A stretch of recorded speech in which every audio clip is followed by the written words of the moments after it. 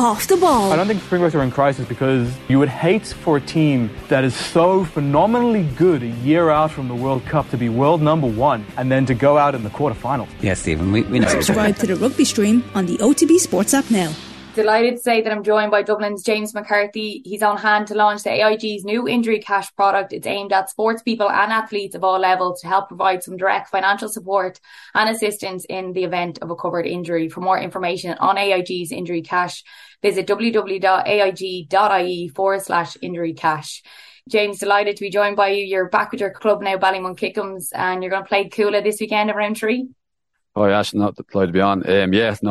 We've a big game on Sunday. Winner takes all. So, even though it's group stage, it's whoever wins goes through to quarterfinals. So yeah, it's a big game for us. Hope to get a big performance and get a win, a bit of luck. And what's it like coming up against the other Dublin players in club football? I suppose it's no friends on the pitch. No, friendships are very much put to the side. But yeah, there's obviously a few lads playing with Coola as well, Con and Fitzy and Patter and stuff. So yeah, look, friendships to the side for the weekend, but it's good to see Con back playing as well, even though he's going to be coming up against us the weekend. But look, it's definitely good to see him back playing. Yeah, he's doing well at the minute, but I suppose you can give a few insights then into what they're like, obviously management and stuff like that. You can, I suppose, help out in that way. It's one thing knowing, all right, but it's another thing trying to stop them on the pitch. But yeah, no, look, I'll obviously try and help the lads best we can, but sometimes the spirit of calm, particularly inside, can be a challenge to stop. Yeah, absolutely. And Dessie's going to stay on now as Dublin manager for a further 2 years. What was your reaction like when you heard that news? Yeah, no, look, we're obviously delighted he's staying on. Although the last 2 seasons haven't been successful for us, we obviously been in semi-finals and the league didn't go too well for us last year. There's been obviously a huge change in players. We lost a large group of players the last 2 years. We've introduced lots of new players. And we're just trying to, build a strong group again, mix the older guys, myself, the younger guys, and look, the likes of Lorcan O'Dell's and Lee Gannon's and Tom Lehiff, they all made championship debuts last year, a couple of guys as well. And I was just trying to, for them guys, challenge for them is to get better again. Challenge for us myself to try and help as much as we can and for us to get better as well. And that's what we need to do if you want to try and win the All-Ireland title next season. So, yeah, look, we're delighted that he's staying on, and we're trying to build on the stronger second half of the season we had last year. Yeah, you definitely finished really strong. I know, obviously, we'll talk about the semi-final. It has been, I suppose, a difficult 2 years. Would you think like that as a Dublin footballer, that it has been difficult? Obviously, you've 8 All-Irelands. You went through those years of we were watching probably one of the best Gaelic football teams maybe ever. And now you're going through this, as you said, maybe a bit of a transitional period with the older lads, the younger ones coming through. Was it a difficult 2 years? Like, I wouldn't say difficult. You still had the aftermath of COVID hanging around 2021. It was a messy enough year of training and stuff like that. So, this season felt like the first season that, it's back to normality really, I suppose, with crowds and no restrictions to your training and stuff. So that it was such a more enjoyable season this year for me anyway, compared to the last 2 years. That got, brought back great appetite and stuff. But yeah, look, the last 2 seasons have been successful, and that's the reality of it. That's where we find ourselves. I still think we're a very strong group. I still think I think we have a good shot as anyone in the All-Ireland title. It's just trying to do it. So that's the next thing, and that's a challenge for us all. And we all have to have a look at ourselves this off season. We obviously came very close in the semi-final, but not close enough, and just trying to make them improvements to try and get over the line in big games. That's the challenge for everyone. And when you were winning consistently, All Ireland after All Ireland, does it make you appreciate now at the moment? Is it like, do you yearn for those good days again? Yeah, absolutely. Like of course, but I even always said it, even when we were winning back then, like all them games, there's so many tight games. Like we won games, semi-finals by score. Like we won replays. It could have very easily been the other way, and that's the way it was for us the last 2 seasons. Like even the semi-final this year, like tight game, and it was like last kick of the game for Sean O'Shea and Farrell. It was a great kick to win it. I was on the other side of that a couple of times, so it's very small, very small things can tip them games, and that's like, unfortunately for us. The last 2 seasons we were falling the other side, but the challenge for us as well is to look at the reasons why we're why that's happening, or is it a slight slice of luck at times as well? Like obviously missing Con in the semi-final for ourselves it was a big loss to us, but that's the way it goes sometimes. Yeah, absolutely. You have good and bad days in sport. The All-Ireland semi-final then against Kerry, it was one of the games of the year, being there, the atmosphere was just incredible. It felt like I was at an All-Ireland.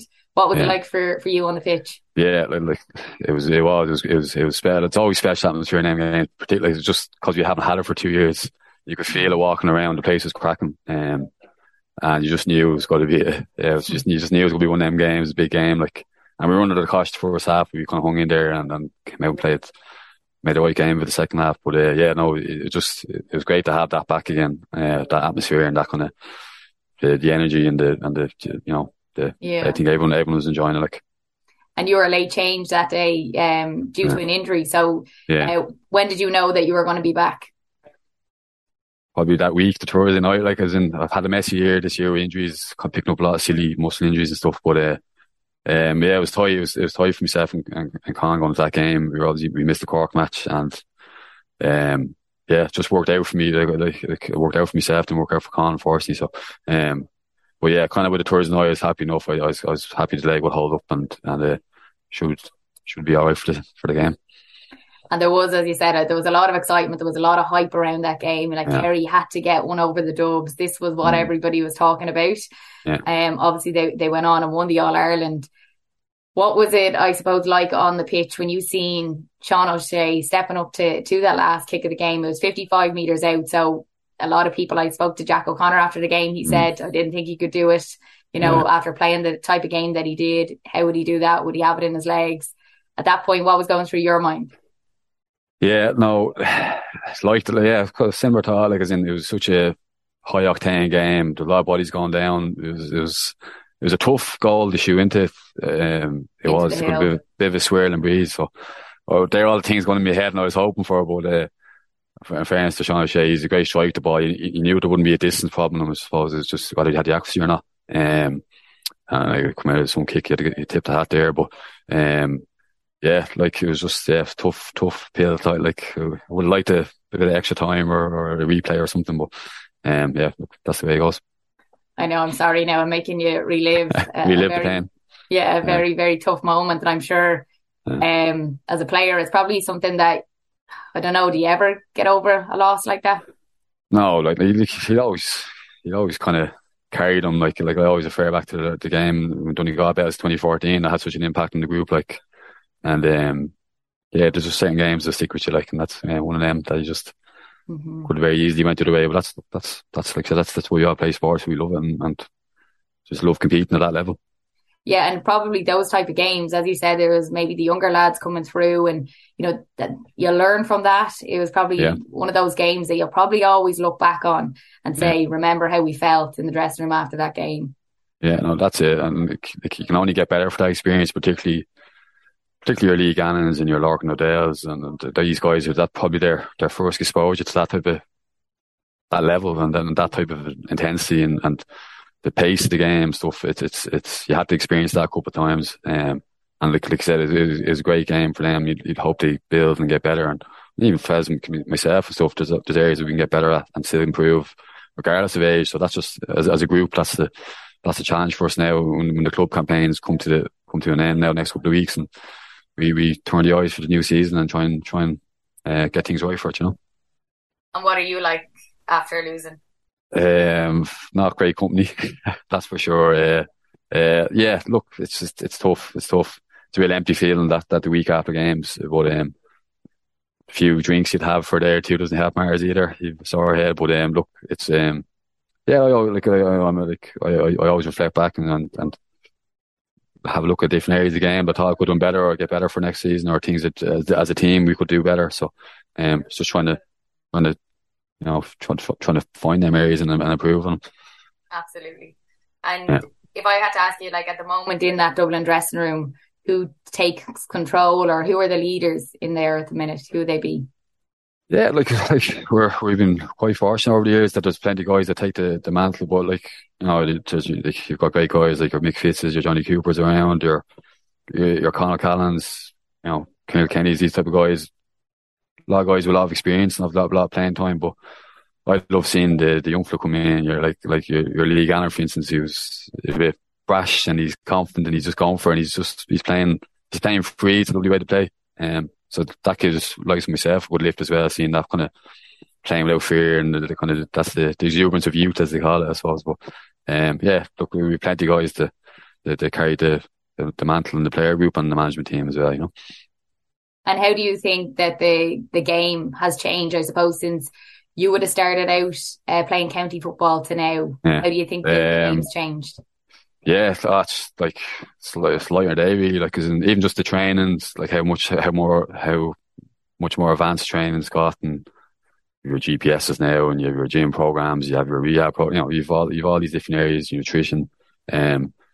Like when I started off, it was nearly just go out and train, and it's changed a lot. It's hard to believe. It's hard to believe, but yeah, and the game has gone, like, there's your video analysis and your tactics and stuff. It's gone way more, but I still think there's there's still the basics and playing off your instinct and stuff. I think it's all very important still as well. Like, and you can't go wrong improving them areas, like your kicking and your catching, score taking and tackling and all that.